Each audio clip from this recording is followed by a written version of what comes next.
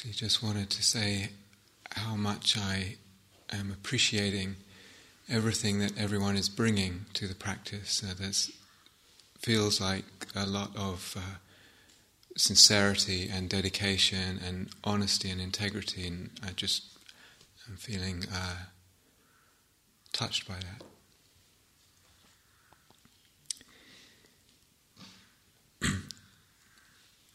The theme I'd like to explore tonight is the self and its search for security.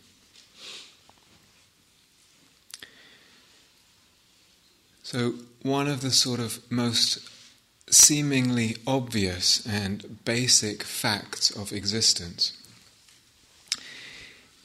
is the sense of self, that we feel that here I am, somehow I am here, and others are there, but I am here, the sense of self. And with that sense of self, as I just said, there comes the sense of other. And this sense of self feels itself to experience pleasure and pain and lovely things and difficult things, and feels in a way vulnerable to all of that and all the movement in all of that, the unknown in all of that, the shifting in all of that. What is pleasurable may become painful, tomorrow may be painful, and at the end of it all seems death.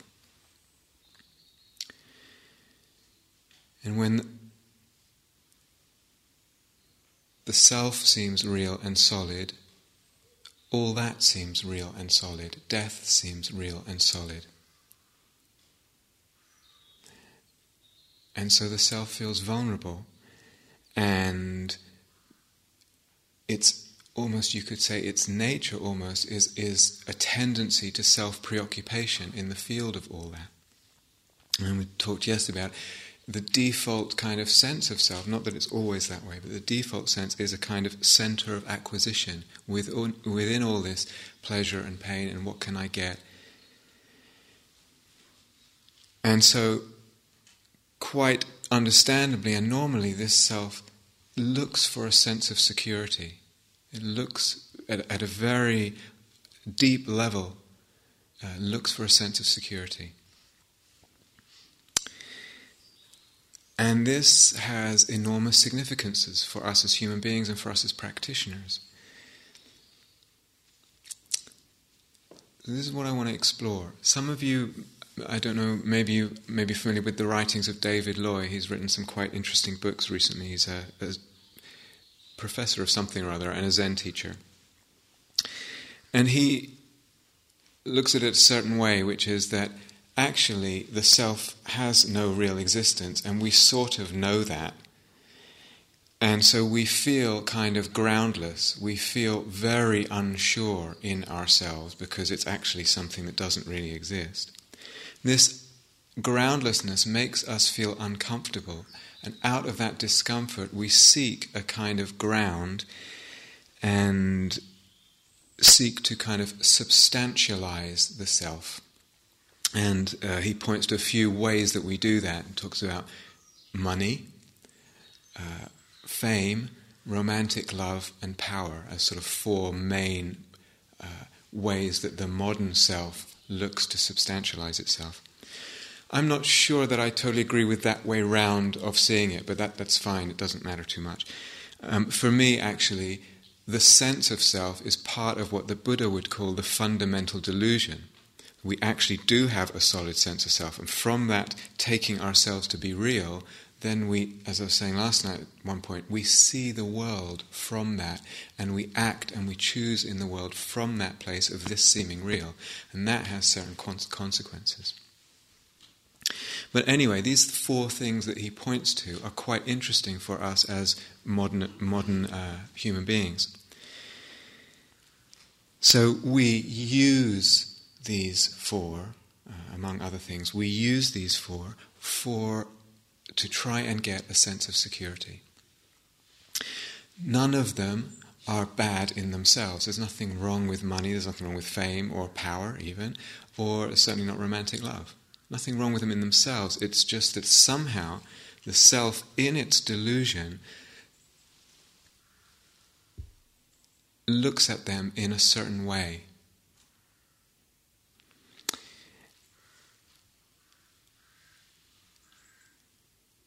And uses them in an unskillful way. So I don't have time to go into all of them. I just want to talk about one, and actually that one is money. Now, of course, this relates very much to parts of what I was talking about yesterday with generosity, and partly the reason I'm choosing that is because we talk about it very little in Dharma circles, but also just personally I've become very interested in money in the last few years, just for myself, but also in terms of the credit crunch and all that, and what's kind of going on in this collective, insanity, concern, collective concern. So the way we are with money, and what's that got to do with the self and its search for security? And this, to me, this doesn't apply just to a certain segment. Like, I may feel myself to be rich, I may be perceived by others to be rich, I may feel myself to be poor or be perceived by others to be poor. In a way, it covers all of that. And money is very interesting for almost everyone. I would say it's something that's very challenging, even if it doesn't seem so obviously at an obvious level. So, as part of our modern human experience, it's one of the challenges. It's a real challenging and demanding aspect of our experience. And in a way, our relationship to money, it's part of what sets our course as a human being. It's part of what sets our course. How we are with money at a certain level says a lot, it indicates a lot, and it creates a lot in terms of our course. So money, and again, whether we think it's a big deal or not, it has become something that hooks and seduces us very easily.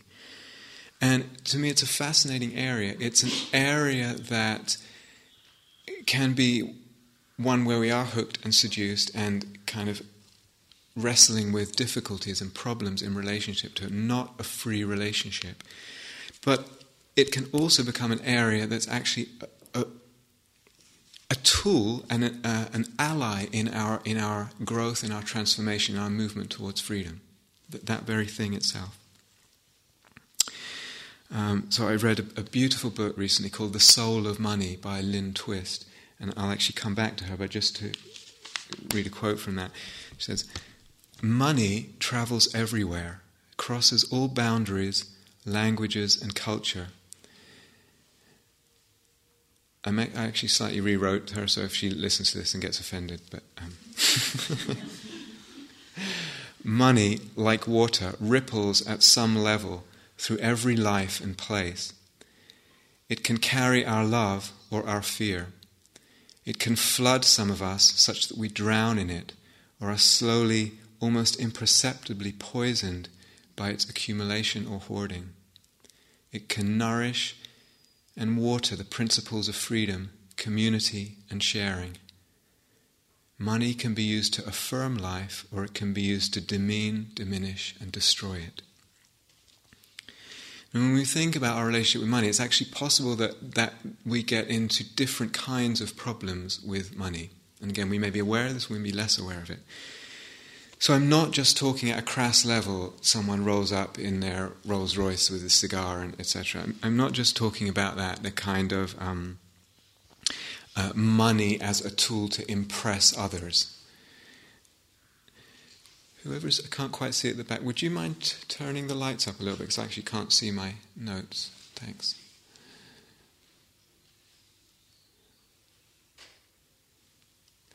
That's great. And there's one more, yeah. Great, thank you. That's better. Thanks a lot. So at a crass level, impressing other people, the prestige of being rich, etc., or seeming to be rich.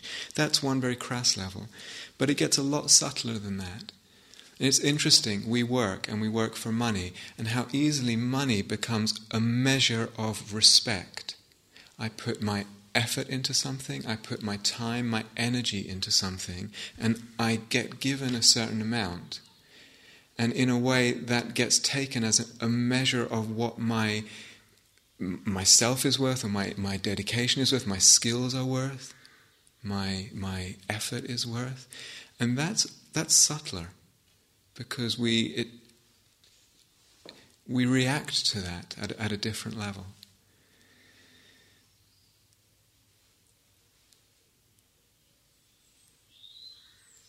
And I'm not saying it's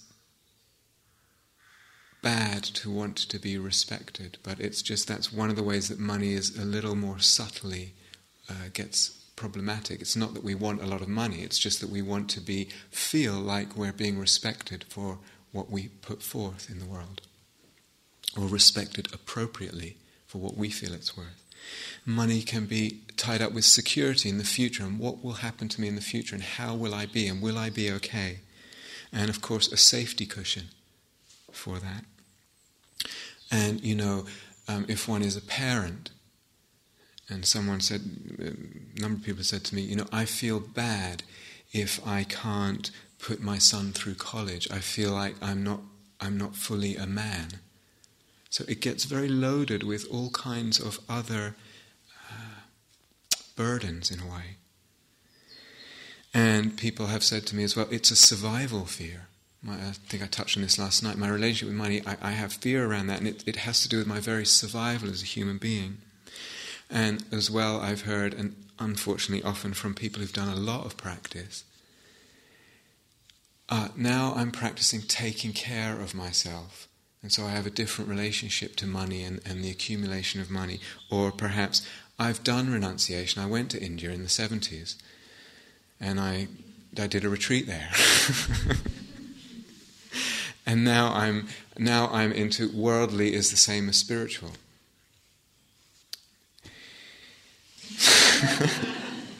And more. I'm just outlining some more. Most of us will have something that's not quite fully open and conscious and free in relationship to money. And so you might be hearing this and say, well, I don't have any anyway, so it doesn't really relate to me. Yes, it does. Or you might think, I don't really have a problem with money. I'm pretty okay with it. I think there's more to it than that. So again, like yesterday, I don't want to be in a position of preaching. I don't actually feel in a position of preaching. I would rather offer something for all of us, for our reflection.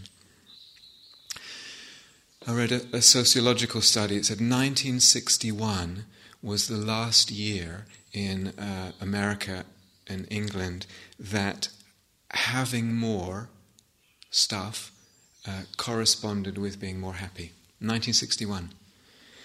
And actually, since then, the economic growth curve has been completely mirrored and shadowed by the rise in depression, etc., and indicators of a lack of well-being.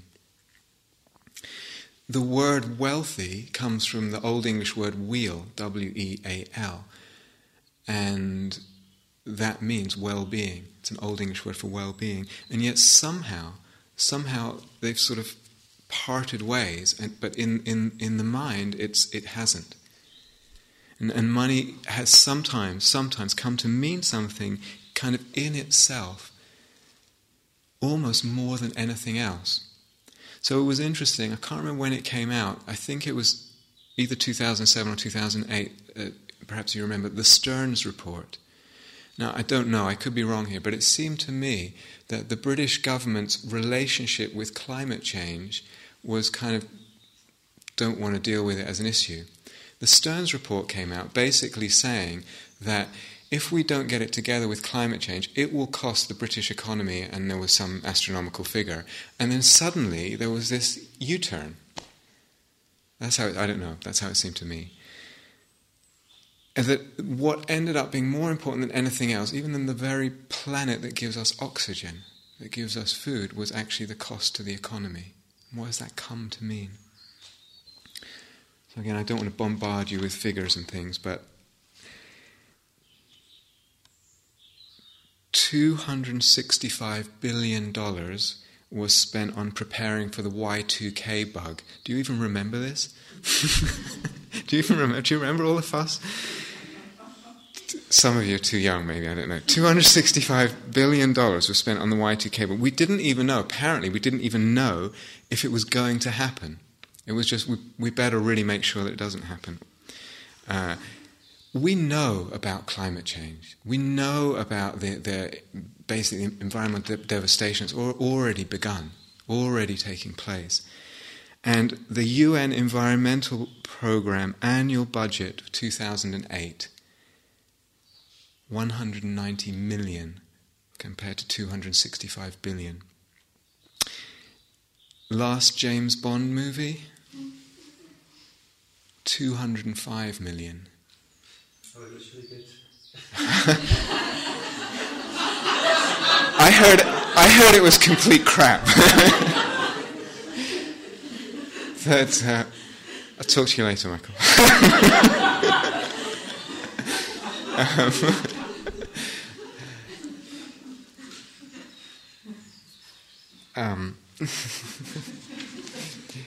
A little more.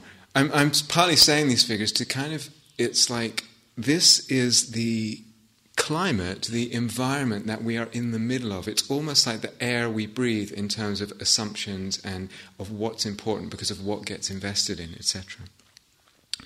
And as such, we're absorbing that message and that attitude all the time. And I think it's important to really realize that and kind of wake up to something.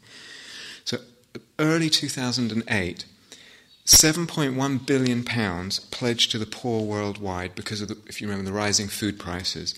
And there was an increase in world hunger. And about 1 billion people in the world do not have enough to eat to sustain basic health.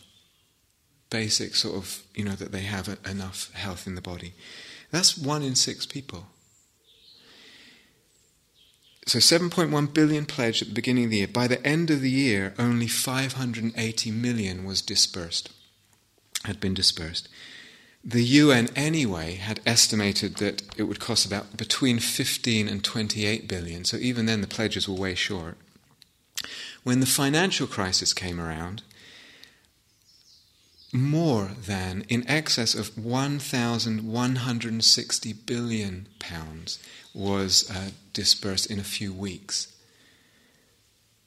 So the UN Secretary said he found it embarrassing that the developed world worries about recession while many in the world don't even have enough to eat. So what's going on here that makes one thing more important than another? And it's in all the headlines and it takes up all, and people buy in, we buy into it. So this quote I gave before from Lynn Twist, she wrote this book called The Soul of Money. I found it a beautiful book. She's a long-term, I think for 35 years more, 40 years, she's been an international fundraiser for different organizations and primarily something called the Hunger Project, but lots of other projects too. And she, in her work, meets the poor people all over the world, both in developed countries and in developing countries, and also the richest of the rich, asking them for money. And she kind of looks at the whole relationship with money in this book, and she pinpoints what she calls 3 myths in relationship to money. And one is the myth of scarcity. What she calls the myth of scarcity, the feeling, the assumption, almost unconscious, that there isn't enough. And it doesn't just go for money. But one of the things she points to is that in her travels, all these totally different strata of different societies, she says that she sees it also in individuals with excess amounts of money, and actually sometimes vastly excess amounts of money, and in most cultures. And she says it's a feeling that doesn't necessarily seem to be rooted in fact. I was at another, I don't think I'll have time tonight, but I wanted to tell you about this whole other day-long thing that I did, and we played this big game of Monopoly, and it was actually complete with different rules, and it was fascinating. But anyway, afterwards, the person who was leading it was telling. He also does work with kind of CEOs and of big organizations and rich people. And he was reflecting on the fact that the people who will just give $1,000 to help something are not necessarily richer than the people who don't give $1,000. There's something interesting going on. It's more in the mind. And then reflecting, what actual difference does it make if $1,000 goes from the bank account? Now, for some people in here even, I know it will make a huge difference. But for a lot of people, it doesn't actually make that much difference. The figures go down, but it's actually money that's not really doing anything. What actual difference will it make? And yet we don't. Often we don't. So money and fear are very closely related. And I touched on this again last night, but there's something more about this. We make choices in life. We make a lot of choices every day. And a lot of the choices we're not totally aware where they're coming from. And a lot of them, unfortunately, are coming from a level of fear that we're not even conscious of as fear. And particularly around money. We're not even conscious of fear. That might be okay, but the problem is it has consequences. When I choose out of fear, and I choose out of fear, and I keep choosing out of fear, I'm reinforcing fear, and I'm strangling other possibilities in my being, also in life, but in my being primarily. And because it's kind of unconscious and it doesn't seem a big deal and everyone else is doing it, I don't notice the consequences. They don't register the consequences of repeatedly making those kind of choices from that level. And I don't know if you saw Al Gore's film, An Inconvenient Truth, and he was talking about, what was it? If you put a frog in a glass of boiling water, I don't know why anyone would do this, but if you put a frog in a glass of boiling water, it will jump straight out. If you put a frog in a glass of cold water and heat it up slowly, it will just sit there until it dies or it's rescued. It's a similar thing with a lot of the choices we make in life. Sometimes we don't even realize we're making choices, and then at a whole other level, we don't even realize where they're coming from, what level of the being, and what direction of intention they're coming from. And in a way, it goes back to the opening talk, so much of our life depends on that, and we barely see it. So is it possible to move? Is it possible to move from an outlook of scarcity? And actually to investigate this, do I even have that? Because it might not ring a bell, but we need to look at this. We need to look at this quite deeply. Can I move from an outlook of scarcity to an outlook of sufficiency? Can I encourage a sense of sufficiency? And that means reframing my view of things with a recognition for an appreciation of what we already have. Recognizing, appreciating what we already have. And we're doing that also in the meditation too, and I'm talking about that a little bit through the days. So that in my life, at one level we can speak, there's a flow of resources, material resources and different kinds of resources and money. And instead of that being something I'm trying to kind of hold and build and stagnate, and maybe it's eluding me or I perceive it as diminishing and I don't want it to diminish, it's rather that I can perceive that, perhaps. I can shift that to perceiving a flow of nourishment rather than a flow of something I'm trying to grip onto and hold on to. A flow of nourishment moving through the life. It's a whole, I don't know, it might sound not that different, but it's a whole other way of seeing things. It's a whole other shift in the view. And from that perspective, if that's possible, then in a way we are, so to speak, privileged trustees for right now of these material resources, whatever they are, including money. And actually, to quote Lynn Twist, stewards rather than gatherers, stewards of this, and able to choose what we use it for. And then the relationship with money becomes more an expression of possibility rather than an expression of fear. So there's, again, talking about a sense of abundance coming from affirming that we have enough, that there is enough, we have enough. And beginning to see that, and beginning to see it on lots of different levels in life. So one can see it at a very sort of basic elemental level. We are supported by the air we breathe, supported by water, supported by food and light. And to actually acknowledge that and tune in, sometimes as a meditation, tune in to the way we're being nourished by that. Now that may sound New Agey and hippie, or I don't know. But like I said yesterday, the other way of seeing, gotta grab, gotta hold, there isn't enough, wait, accumulate, what will happen? That's a madness, a folly from the perspective of awakening. It's crazy. So this author Lynn Twist, this fundraiser Lynn Twist, she early in, I think it was the late 70s, early in her work, she often in the same day would move between, seeing some extremely wealthy sort of CEO, etc., and then going to meet with very poor people. And something happened in New York, and she made this movement. And in the afternoon, she went to speak to a group of people in Harlem, in New York, in a church basement. And this is, if you don't know, it's a very poor area in New York. It's predominantly African American. And in the 70s, I imagine it was even poorer than it is even now. And she was raising money for certain places in Africa that were suffering with hunger. And she said she was sitting in this church basement, and obviously poor people in front of her, relatively speaking. And even the church itself was, they were in the basement, and it was raining outside, and water was coming in through different places in the ceiling, and there were buckets around trying to collect the water.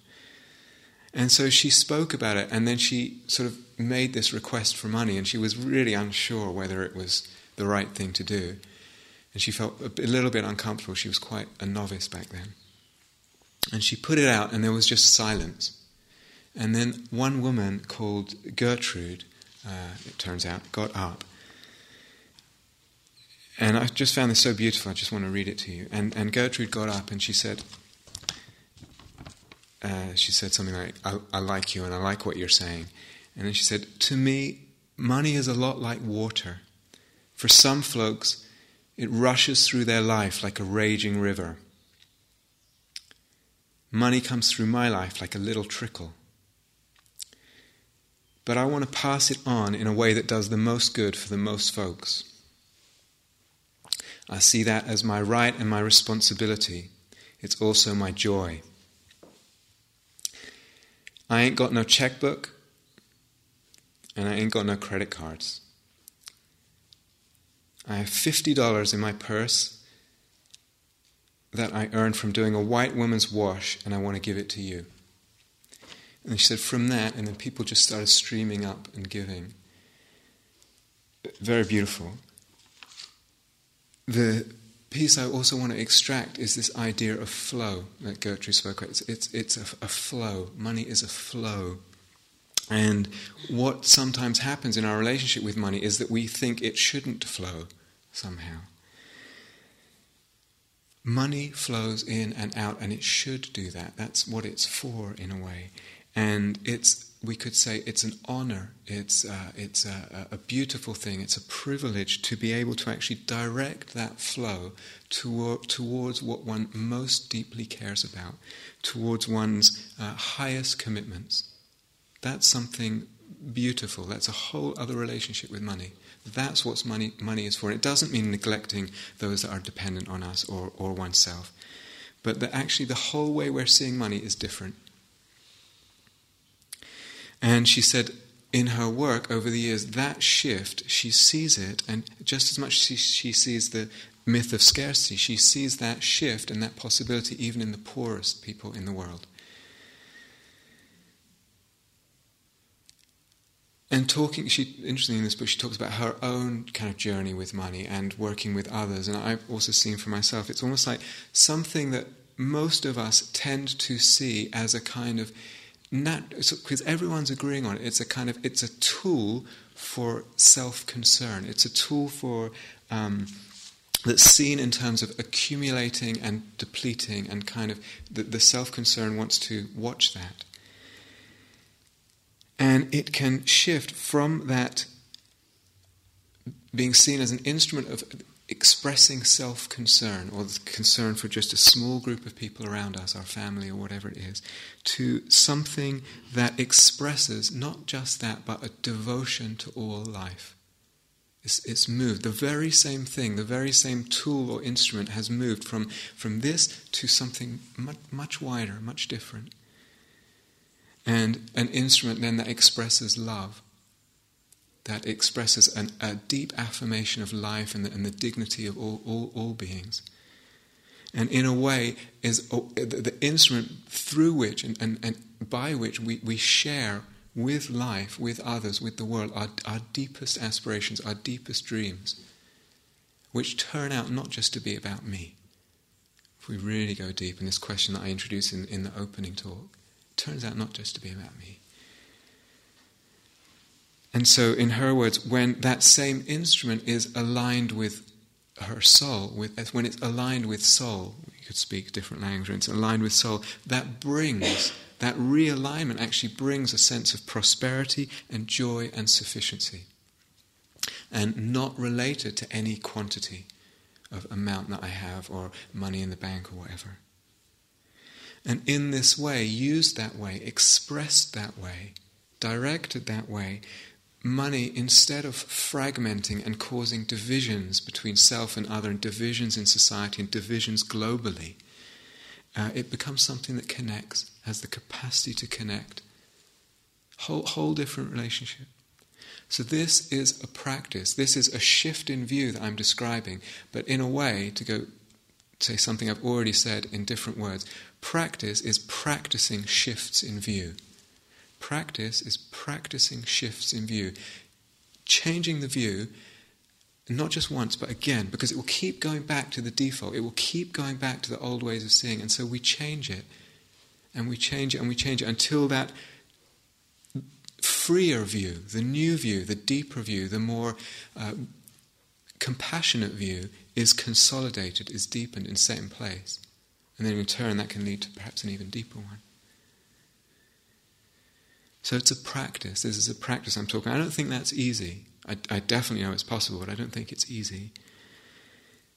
But as all things, everything good in practice feeds everything else good in practice. So that kind of shift in attitude with something like money is helped by loving kindness, is helped by depth of meditation, is helped by joy, is helped by insight, and it also helps those things. Again, the causality feeds, goes both ways. So, getting back to security in a more general sense, have you noticed that oftentimes what we look to for security, what we build up to try for security, oftentimes, or perhaps even always, becomes a source of worry instead? What we try and build up as security actually becomes a source of worry instead. And in addition to that, if there's no wisdom, or if there's not enough wisdom in the search for security, then we end up with things like the financial crisis. And we end up with things like climate change that may spiral out of our control. So is there such a thing as a wise search for security? A wise search for groundedness in life? Oftentimes in the Dharma we hear that there isn't. For me, the Buddha was very clear that there is a wise search for security. Sometimes we hear in the Dharma, nothing's in your control, it's all out of control, so just kind of go with the flow. I mean, the Buddha didn't say that, but it also doesn't seem to me to be true that nothing's in my control.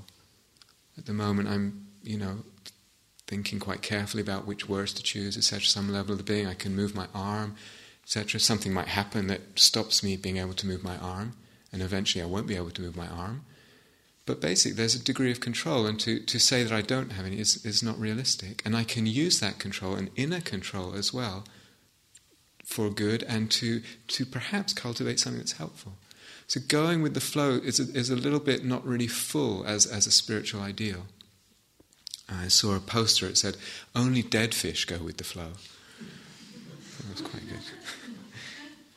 So what is it to search for security? What's a skillful, a wise search for security? Well, it depends on a couple of things. In what? In what am I looking for security? Where am I searching for it? And the place the Buddha said it's good to search for security is in the qualities of heart. So, loving kindness, compassion, generosity, equanimity, mindfulness, interest, depth of meditation, etc., etc. All these lists, it's not that they remain constant as states of mind, it's more that they become habits of being that become more and more accessible, and we take them with us, whatever happens and wherever we go. There could be a complete financial collapse, there could be this, there could be that. If I have developed those as streams of the being, as habitual streams of the being, that's my inner resources. And that's a security for me. And it's not that it doesn't have waves in it, but that will become more and more a sense of something I can depend on inside. I can depend on a certain amount of equanimity, etc. A certain amount of kindness.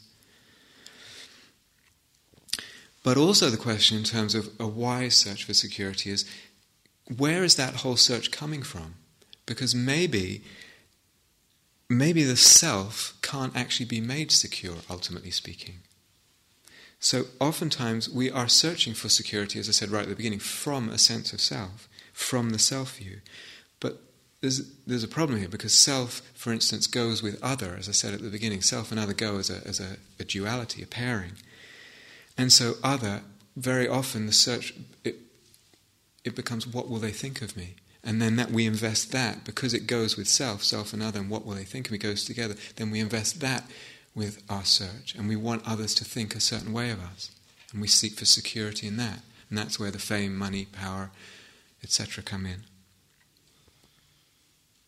Or we search for security kind of in the self view, and as it's a strange thing with human beings, we're kind of addicted, or delusion you could say, is addicted to defining the self somehow. I am like this, I am that, and maybe we want to present it to others, but also to ourselves.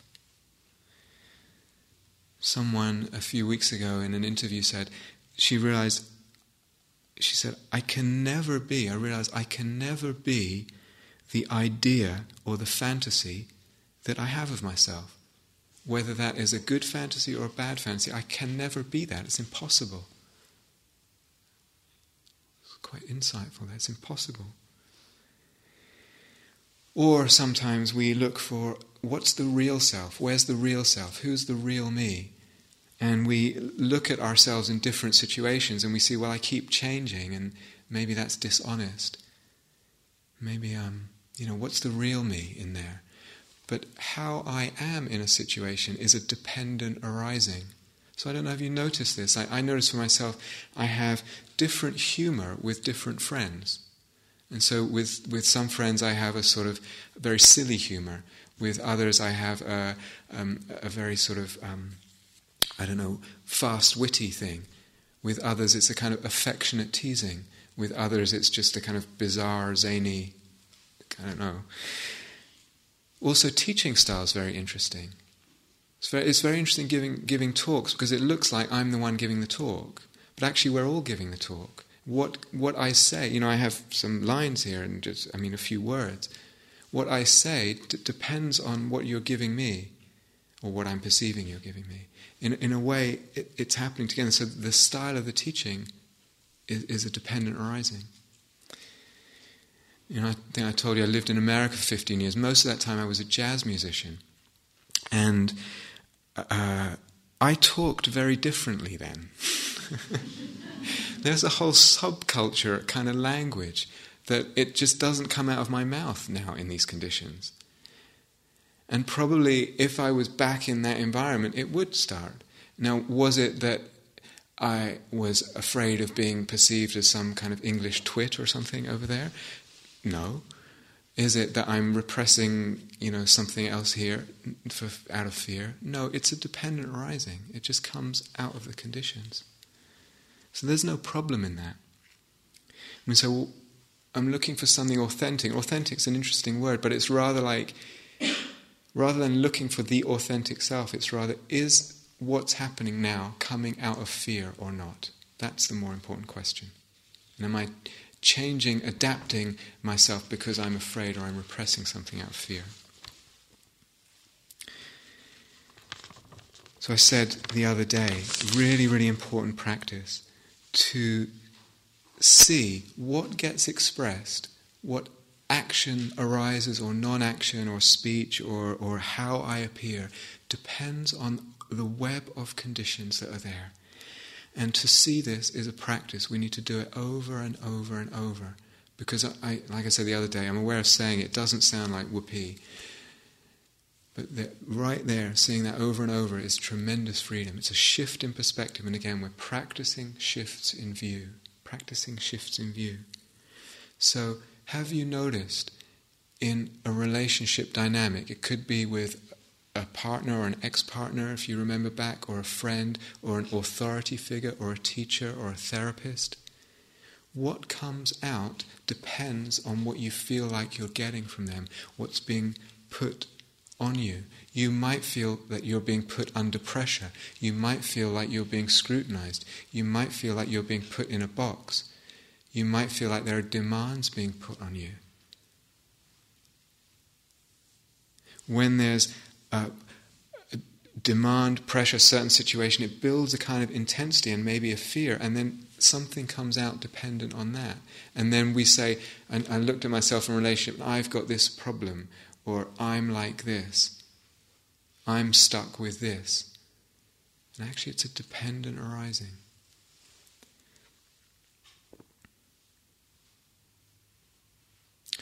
So whatever we are in life is whatever we have come to be is also a dependent arising. There's no such thing as the self-made man or woman. It's dependent, materialistically self-made. It depends on having a certain amount of capital, for instance, or property that then rises in value at the times when there was interest and all that stuff. Teacher, student, it's just an agreement. We agree to enter into a certain relationship. So, there's nothing inherently here that's teacher and inherently there that's student.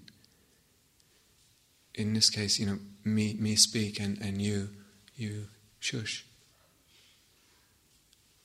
Me Tarzan, you.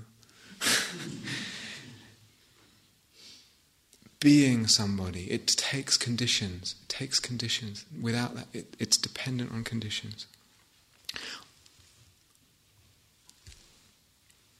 On retreat, the beautiful thing about developing mindfulness and keeping that sort of continuity of mindfulness going is that what happens, and I'm sure you've noticed this already at times, the story subsides, maybe just a little bit, maybe a lot at times.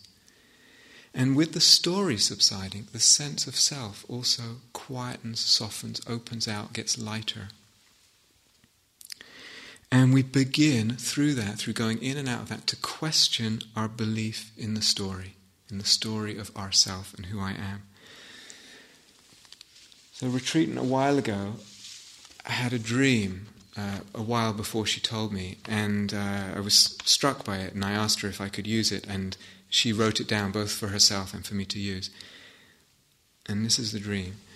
She said, I was involved in some way with a court case and was being required to account for how I used my time. I started to give an account of my current life at great length, the things I do, the people I know and spend time with, hobbies, interests, family commitments, jobs, activities, etc., etc. It went on and on, giving an enormous amount of detail. As I recall the dream now, I'm aware there was an underlying sense of wanting to convince others. I was speaking with a fair amount of conviction and certainty. Finally, I stopped and sat down, aware suddenly of a deep weariness. Then I heard myself say, but none of this is true. There was a stunning silence. Everything disappeared. My whole life vanished in one instant. It's like I sat in the shock waves of that statement. The space around me was white and empty and full of something I still can't quite articulate.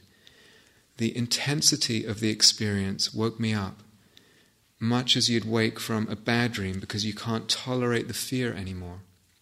Only I wasn't afraid, just profoundly shaken, disturbed deeply on every level. I can still feel the reverberations of it in my body. That was actually weeks or even months later, I think.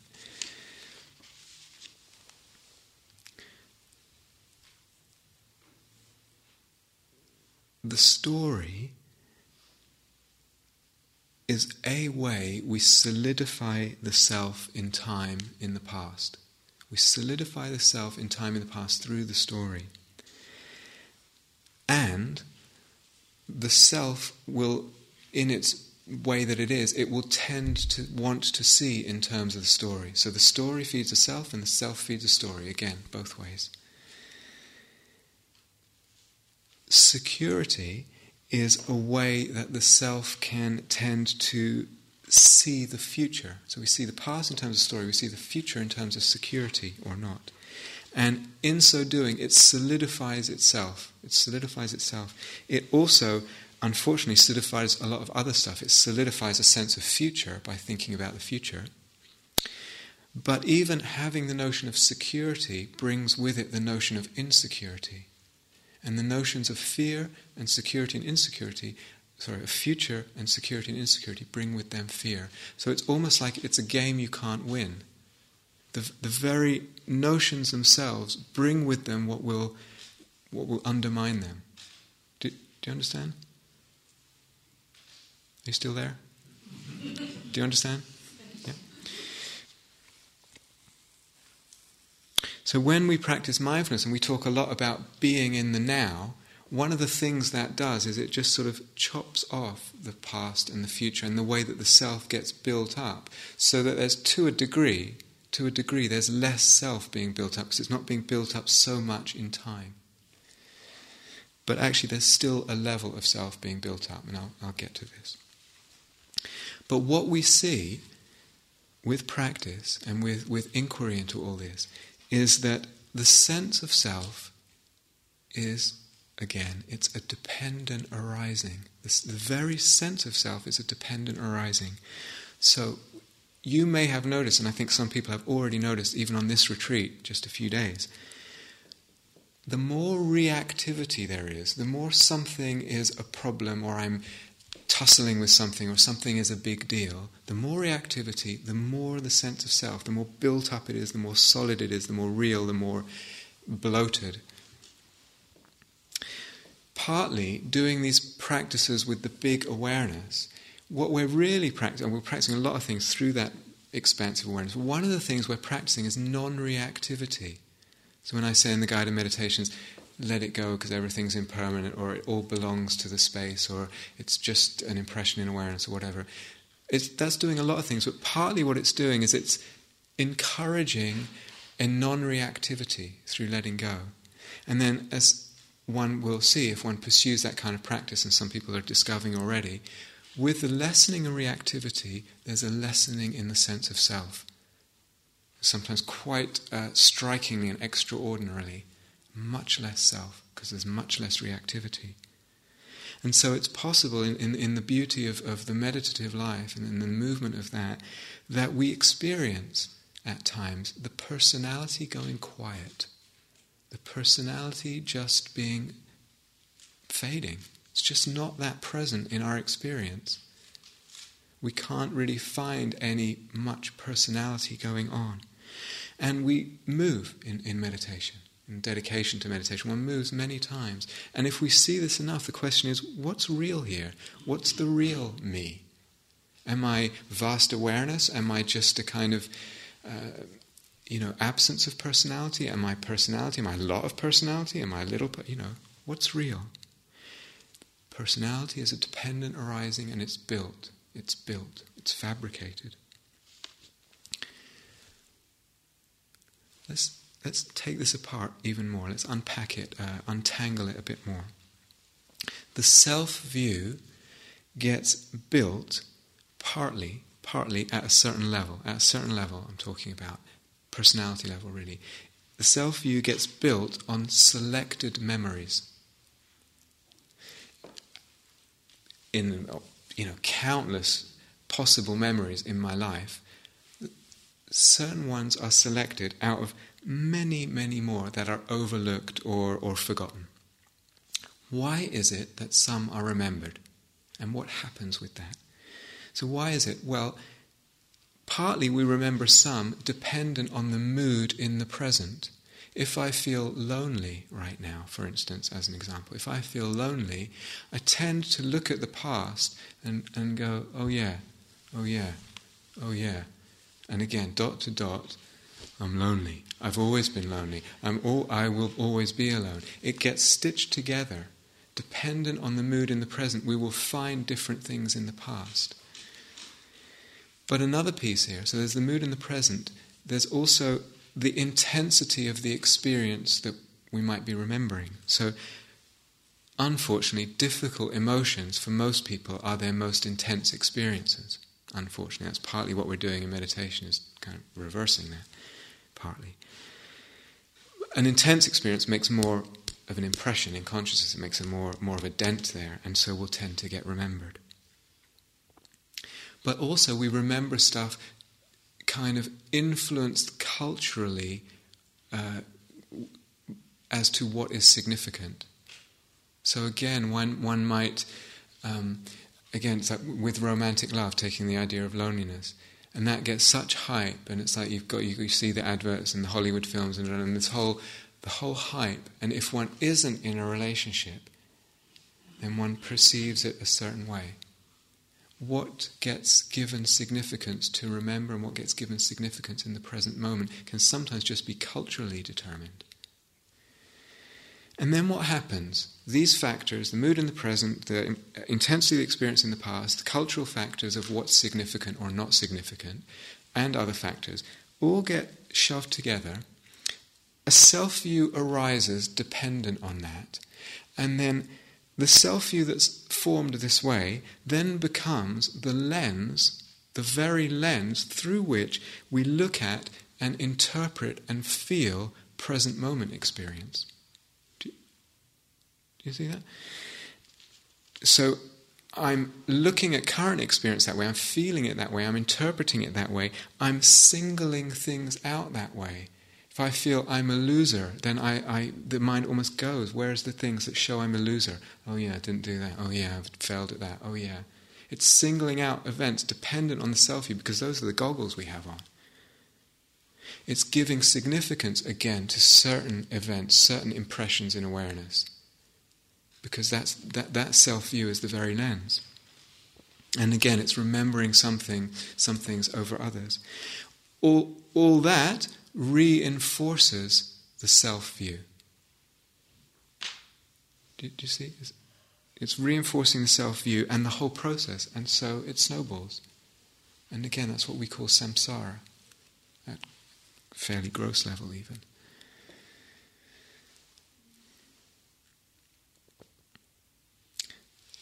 Now actually, in terms of self-view, we are always seeing the self and the world and the experience somehow.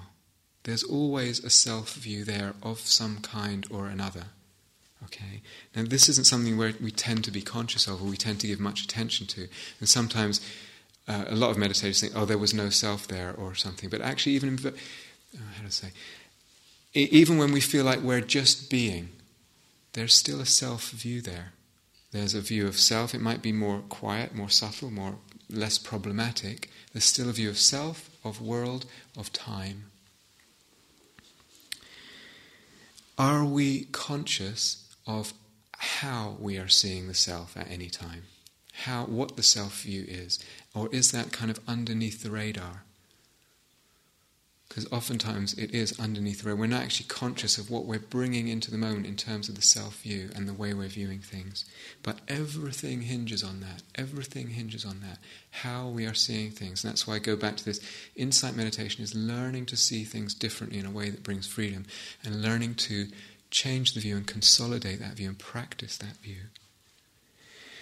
But if I'm always seeing the self in a certain way,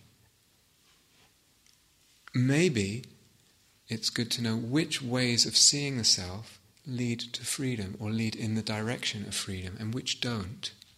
So that becomes quite an important question. And it may be, for instance, that seeing myself in some traditions, we can't really do it in the West because of this inner critic that I talked about the other night, but seeing oneself as a warrior, I mean a W-A-R-R-I-O-R, not a warrior. Unfortunately, too many people do. Seeing oneself as a warrior spiritually, seeing oneself as a hero, a heroine, can actually be very helpful. If it doesn't feed into the inner critic, it's a skillful self-view, an immensely skillful self-view. If one feels that it's helpful, or to see oneself as a bodhisattva. And at the same time, any self-view to any degree will also be a prison and is also something that's fabricated, is not ultimately true. So, dharmically speaking, in terms of the path, it's not that we're trying to get rid of the self. That's not the project as far as Buddha Dharma is concerned. We're not trying to get rid of the self. What we want, what we're moving towards, is an understanding, deeper and deeper, that the self, its nature, we say, is empty. It's fabricated. It's something that's built in the same way that I describe the personality as built. It's a fabrication. It's a dependent arising. So it's empty, but that still means that at times it's totally appropriate to see in terms of the self, to talk in terms of the self, to communicate in terms of the self. At times it's the most helpful way of communicating and relating to another. At other times all it's doing is bringing suffering to some degree or another. So it becomes, we see that it's empty, it becomes something that we can pick up and put down.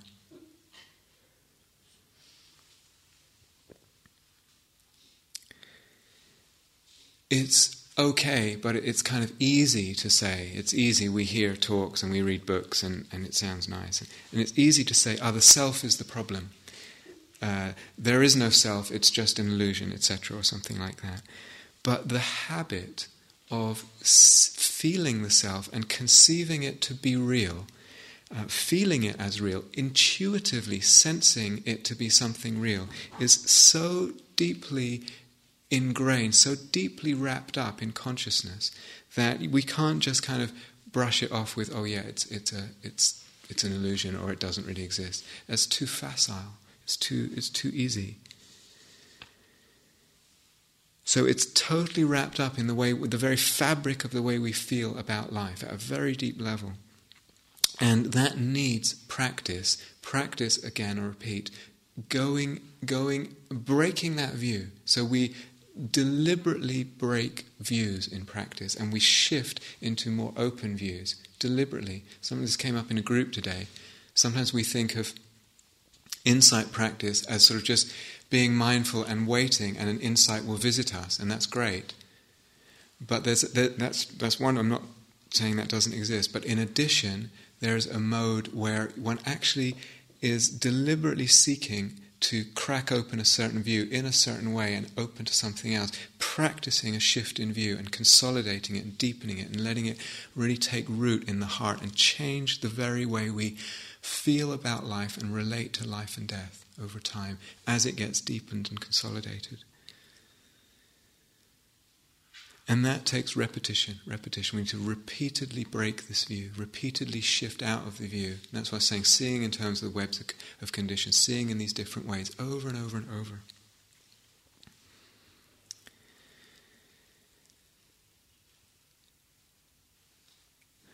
So as I said, there's always a self-view, and in a way we could speak, and it's quite skillful to speak perhaps, about a continuum or levels of self-view. So we can talk, as much of the talk tonight talked about, a kind of psychological or personality view of self, and how we get kind of entangled in that and identified with that. And seeing that what gets expressed is a dependent arising. What is seen as the personality. It's actually dependent arising. It's not really who we are. It doesn't really have that inherent existence. But in a way, there's other levels too, just kind of deeper, quieter, you could say, than the personality view, just the view of the self as body and mind, and even more than that. And I'll get to this tomorrow. But in terms of the personality self, as I said, which is real if I kind of see the whole spectrum there? I see personality, I see it fade, I see how it's built and fabricated, how actually it's built out of habits. And I also see that those habits can kind of be disempowered and it can be built in a different way.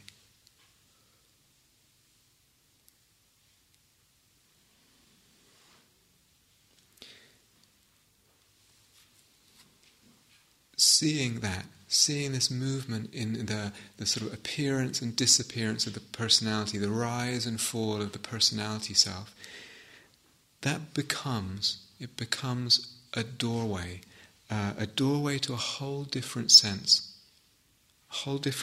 of actually even life and existence. Freer, lighter, more expansive.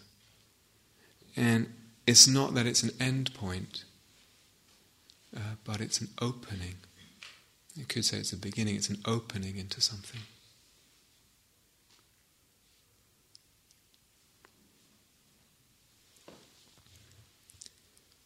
So let's have a little quiet time together.